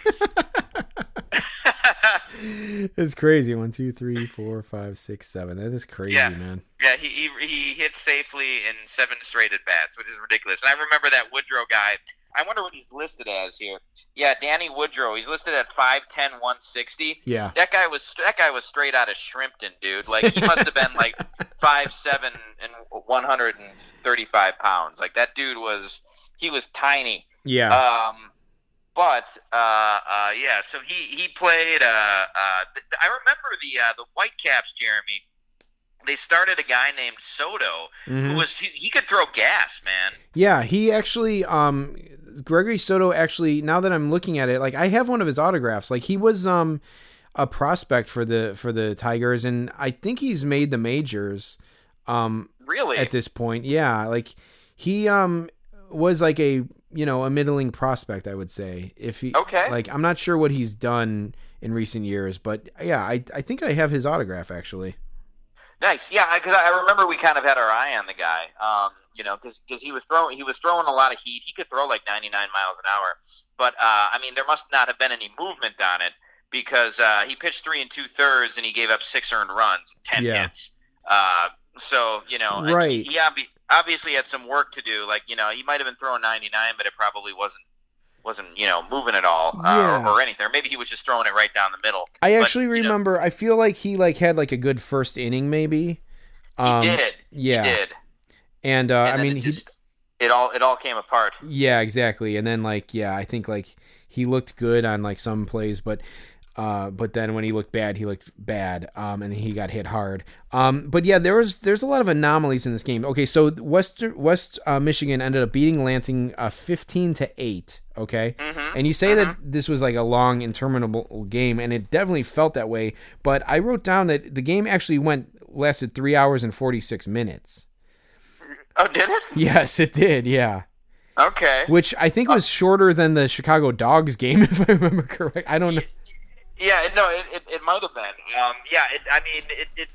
I think part of that, Jeremy, was just it felt like it was a very hot night. It was June 16th, Yeah. so it wasn't exactly the middle of summer, although it was getting there. But I seem to remember it being like a very hot and steamy night. I actually wrote down that it was 79 degrees.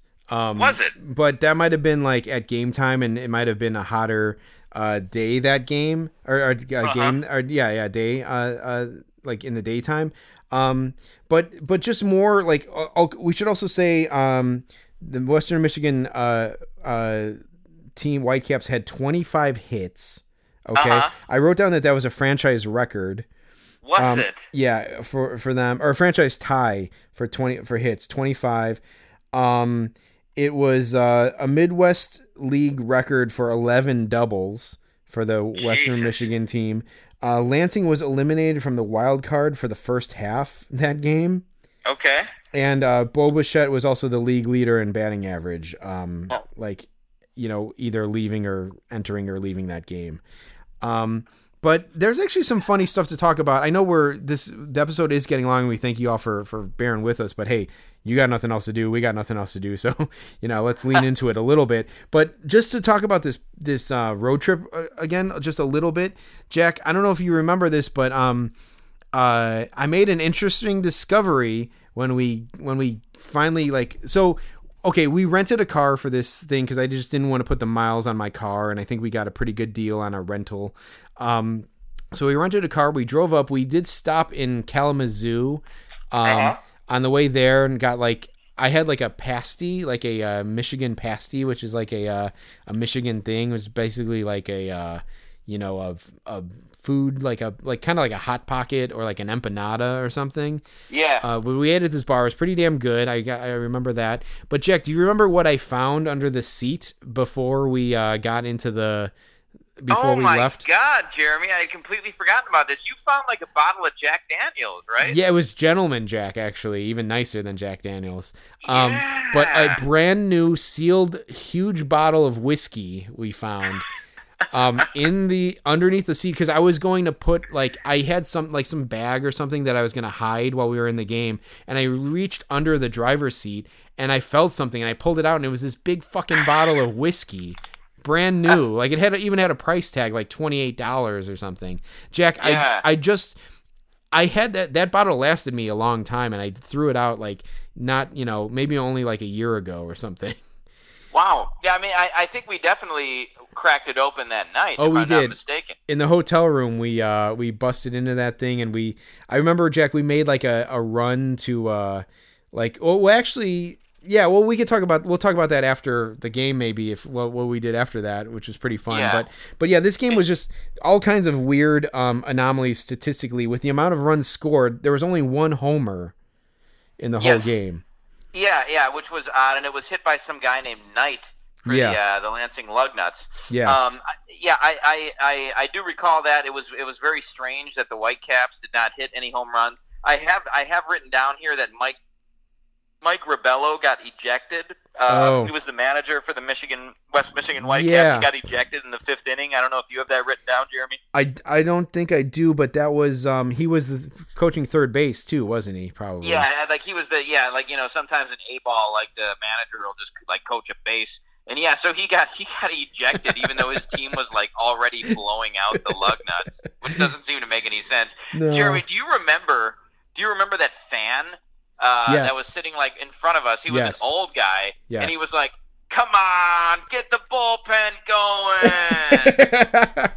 Yeah, this guy, man, it's this is 3 years ago at this point, but I just remember he was so vocal, and I honestly don't even remember what he did. Did he have something to say after every at bat or Yeah, he did. And then at one point some guy hit a foul ball, and he went, "Foul ball!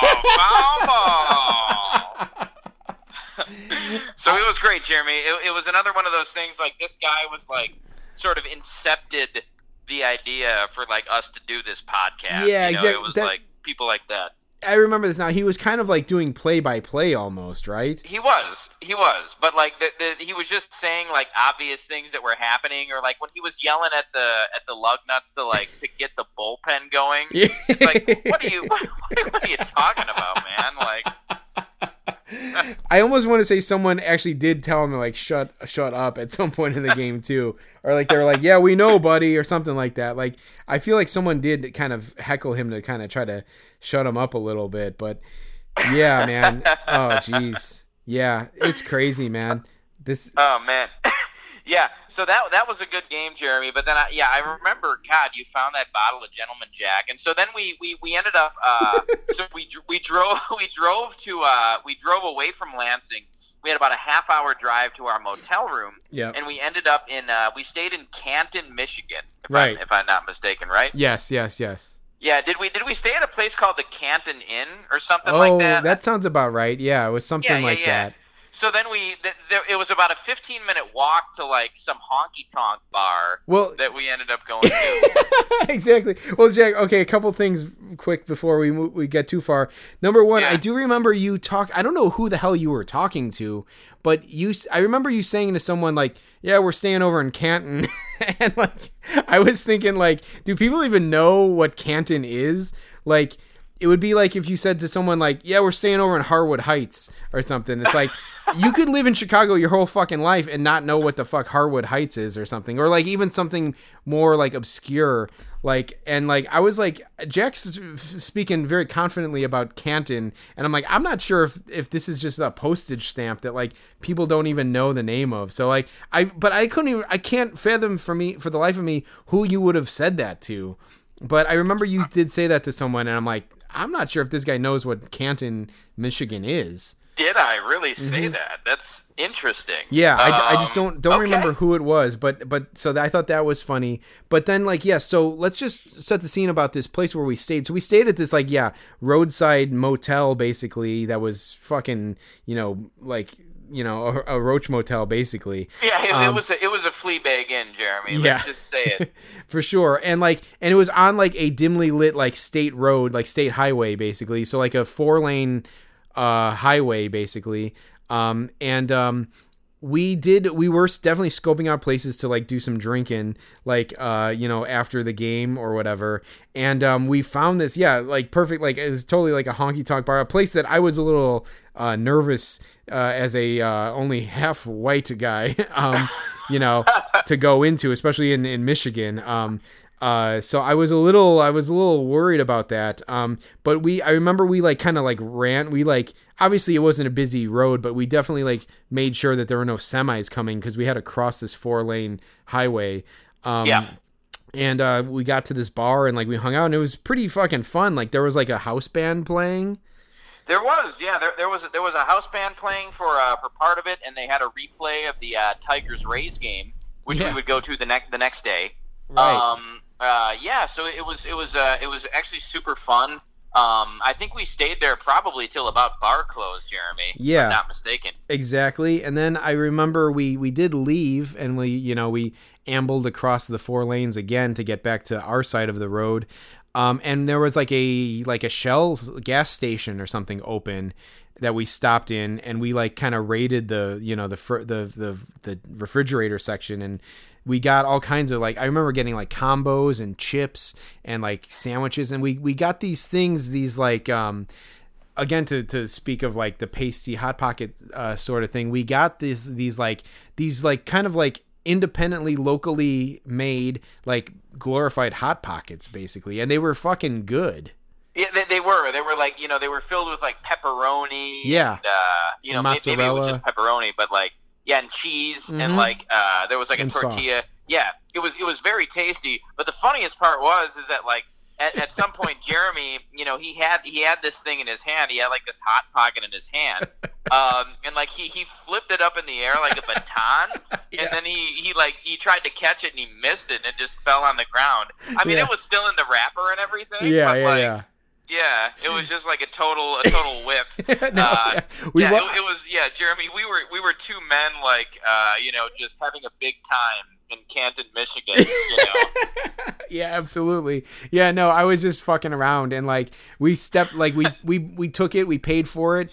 I took like 2 steps out of the gas station and I just fucking fired it in the air and like totally missed it. And it just like whapped on the ground, and like I'm like, oh shit, and like it was fine. And we just walked it back, up the road to the motel, and then popped it in the microwave. And like we basically we busted open that Gentleman Jack, and we're like drinking whiskey and eating this shitty like microwave food. But it was like the time of my life, like it was awesome. Yeah, it was great. It was a great night. And then we woke up and we had to go to the Tigers game the next day. Yeah, exactly. Yeah. Which was kind of crazy. So we were both feeling kind of feeling it the next morning. And Jeremy, if I'm not mistaken, I don't know if you wrote down the temperature for this game, but I remember it being it was pretty hot that day to start off, at least, if you remember that. Yeah, I don't have the temp for this one specifically. Yeah, but yeah, hot game. Jeremy, oh my God, this is a revelation. I see Taylor Featherston was on that Rays team. Do you have this box score? Oh God, I do have it in front of me. Yeah. Oh my God, he was. He did not play in the game, but yeah, Taylor Featherston was he's listed as an infielder. Yeah. And he was on this Rays team. Wow. Okay, so yeah, folks, it was this game was June 17th of 2017. It was Detroit Tigers versus Tampa Bay Rays. And it was my first time at Comerica Park. Was it yours too, Jeremy? It was, Jack. And I had been through Detroit a couple times, but never for not that we did an extended stay of time, but my first time kind of staying in Detroit as well. So yeah, it was interesting, but yeah, definitely I had passed by the stadium and but I never checked it out, and it was an interesting stadium. It was kind of cool, I think.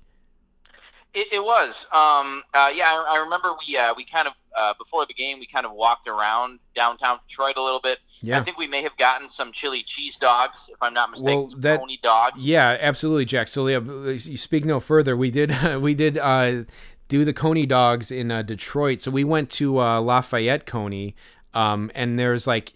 It's odd. There's like 2 Coney dog places side by side, kind of like if you go to Maxwell Street here in Chicago. There's 2 like identical places, but also feuding. And same thing with like Philadelphia. If you go get cheesesteaks, there's Pat's and Geno's right across the street from each other. There was like I think it's called like American Coney or something, and then Lafayette Coney. So we went to Lafayette Coney, which is definitely like the kind of like the older version. And Jack, what were your thoughts about Lafayette Coney? I liked it, Jeremy. I mean, I think I may have gotten 2 Coney dogs. I probably could have eaten 4 or 5 with how hungover I was. Yeah, but, exactly. It was good. I liked it. Yeah, that place is awesome, and like, yeah, definitely. If you any listeners travel to Detroit, make sure that you go to Lafayette Coney. It's like it's this old. It's like an old diner, like counter like service. Like you sit on a stool at a little diner bar table, and like it's crazy, like because we went in, there's like all these older guys like wearing like white shirts and paper hats, and they just like I think they said to us like how many. They didn't even say like what do you want. They're like how many Coneys, and like we didn't even know what to say, so we both started with 2. I almost want to say, Jack, we ordered 2 and then maybe got another one, or maybe I got another one or something. We may have, or we may have gotten more, like we may have gotten fries or something like that as well. Yeah, exactly. Yeah. So it kind of threw us on our heels a little bit. So I was like 2 and 2, and we got them like. I think maybe we got them with cheese both times, but they're definitely like chili cheese dogs with the onions, and like it's odd that they're called Coney dogs, but they're a Detroit thing, not a Coney Island, New York thing, but obviously born there, I guess, but it's definitely a Detroit thing, the Coney dog, and they were fucking delicious, and like I do think about that place sometimes, and like I'd love to go back there at some point. Yeah, it was definitely very tasty, and it was a good way to begin the day. I remember when we got out there, we got to the stadium early, because we wanted to have ample time to kind of explore. So there was a big line waiting to get into the game. Yep. The giveaway that day was a Detroit Tigers reusable tote bag, which was pretty cool. Which I still use, Jack. I have it. I'm looking at it right now. I use that at the grocery store all the time. Yeah, for sure. That's a great reusable tote bag. You can't really use them nowadays. They don't want you using the reusable bags, but hopefully in 2 months. Not to bring you down, folks. Not to bring you down. Exactly. Yeah, during these COVID days. Yeah, for sure. But it was a cool game. We saw, we got to walk around the stadium. I remember Jim Leland was giving an interview on the field, which is cool. Yeah, or it wasn't even in the field. It was like in this like weird like dining area. Like they were doing like a pregame show, and right? Yeah. Yeah. Yeah, so it wasn't on the field. It was like like you said, like in a weird like dining area. But they had it on the the jumbotron. But we watched them. We were standing there for the taping. I think then they honored him on the field after that to begin the game. Right. Because we saw him like kind of like not super close, but kind of like there, So I thought that was really cool to see. We walked around. It was very it reminded me of PNC Park, which and the thing that blew my mind is that PNC Park is kind of like league renowned as like one of the best ballparks in baseball. Mm-hmm. But Comerica really reminded me of PNC, but no one ever talks about how nice Comerica is. So I found it to be a really nice park and kind of like an open concept. And it was cool walking around and seeing it all.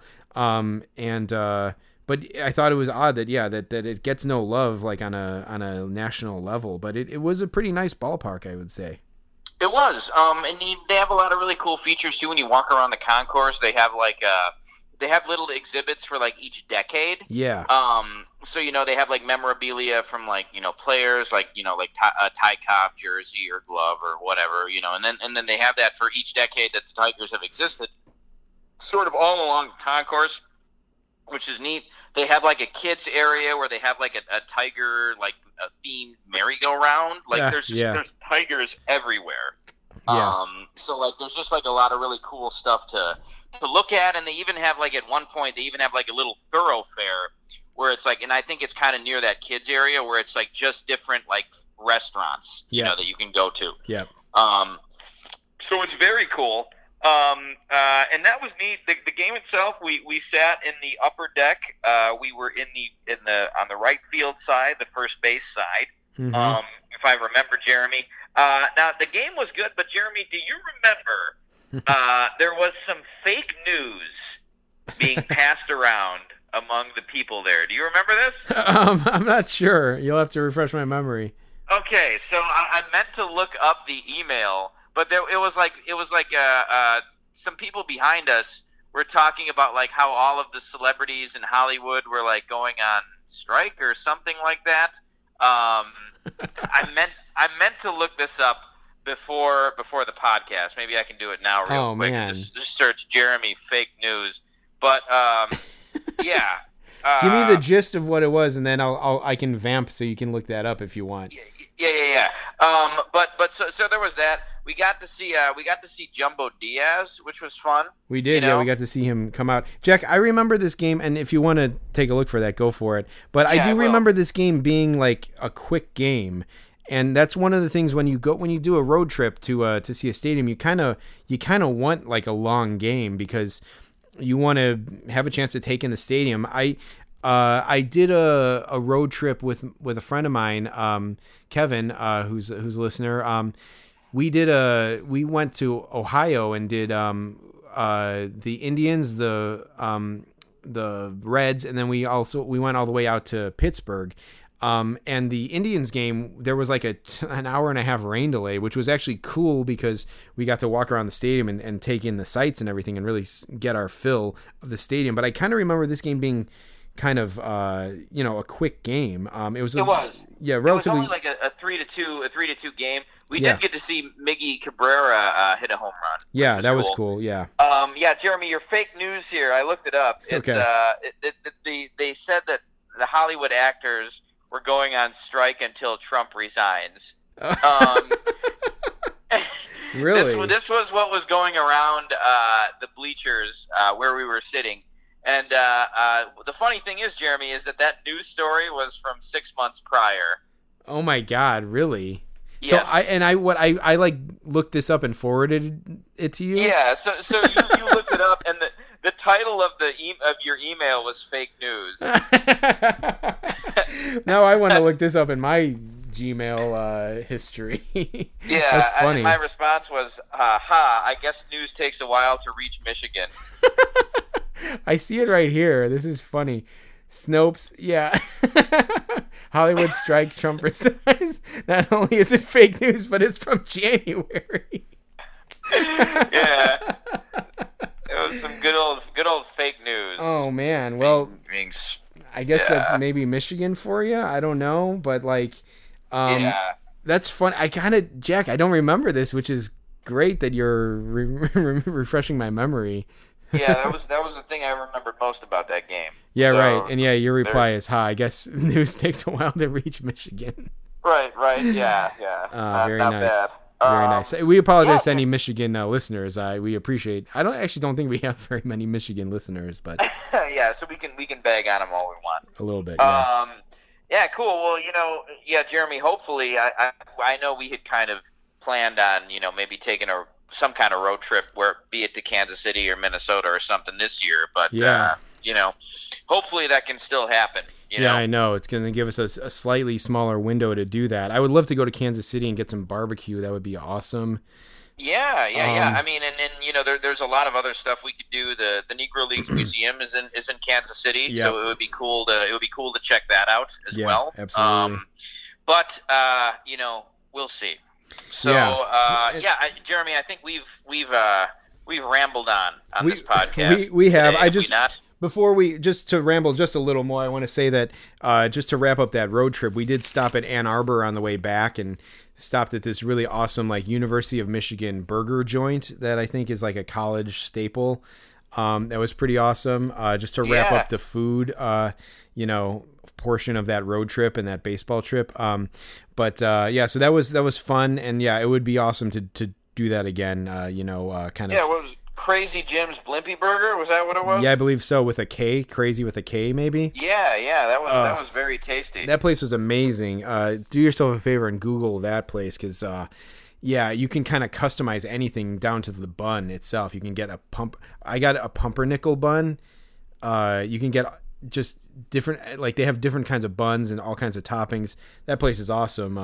So for Michigan fans, Michigan attendees, you're lucky to have a place like that, because it was pretty cool. Yeah, and I remember Ann Arbor being just a really cool city in general. Kind of wishing we had been able to hang out there a little bit more. Yeah, so exactly. that was neat. Cool college town, yeah, for sure. So.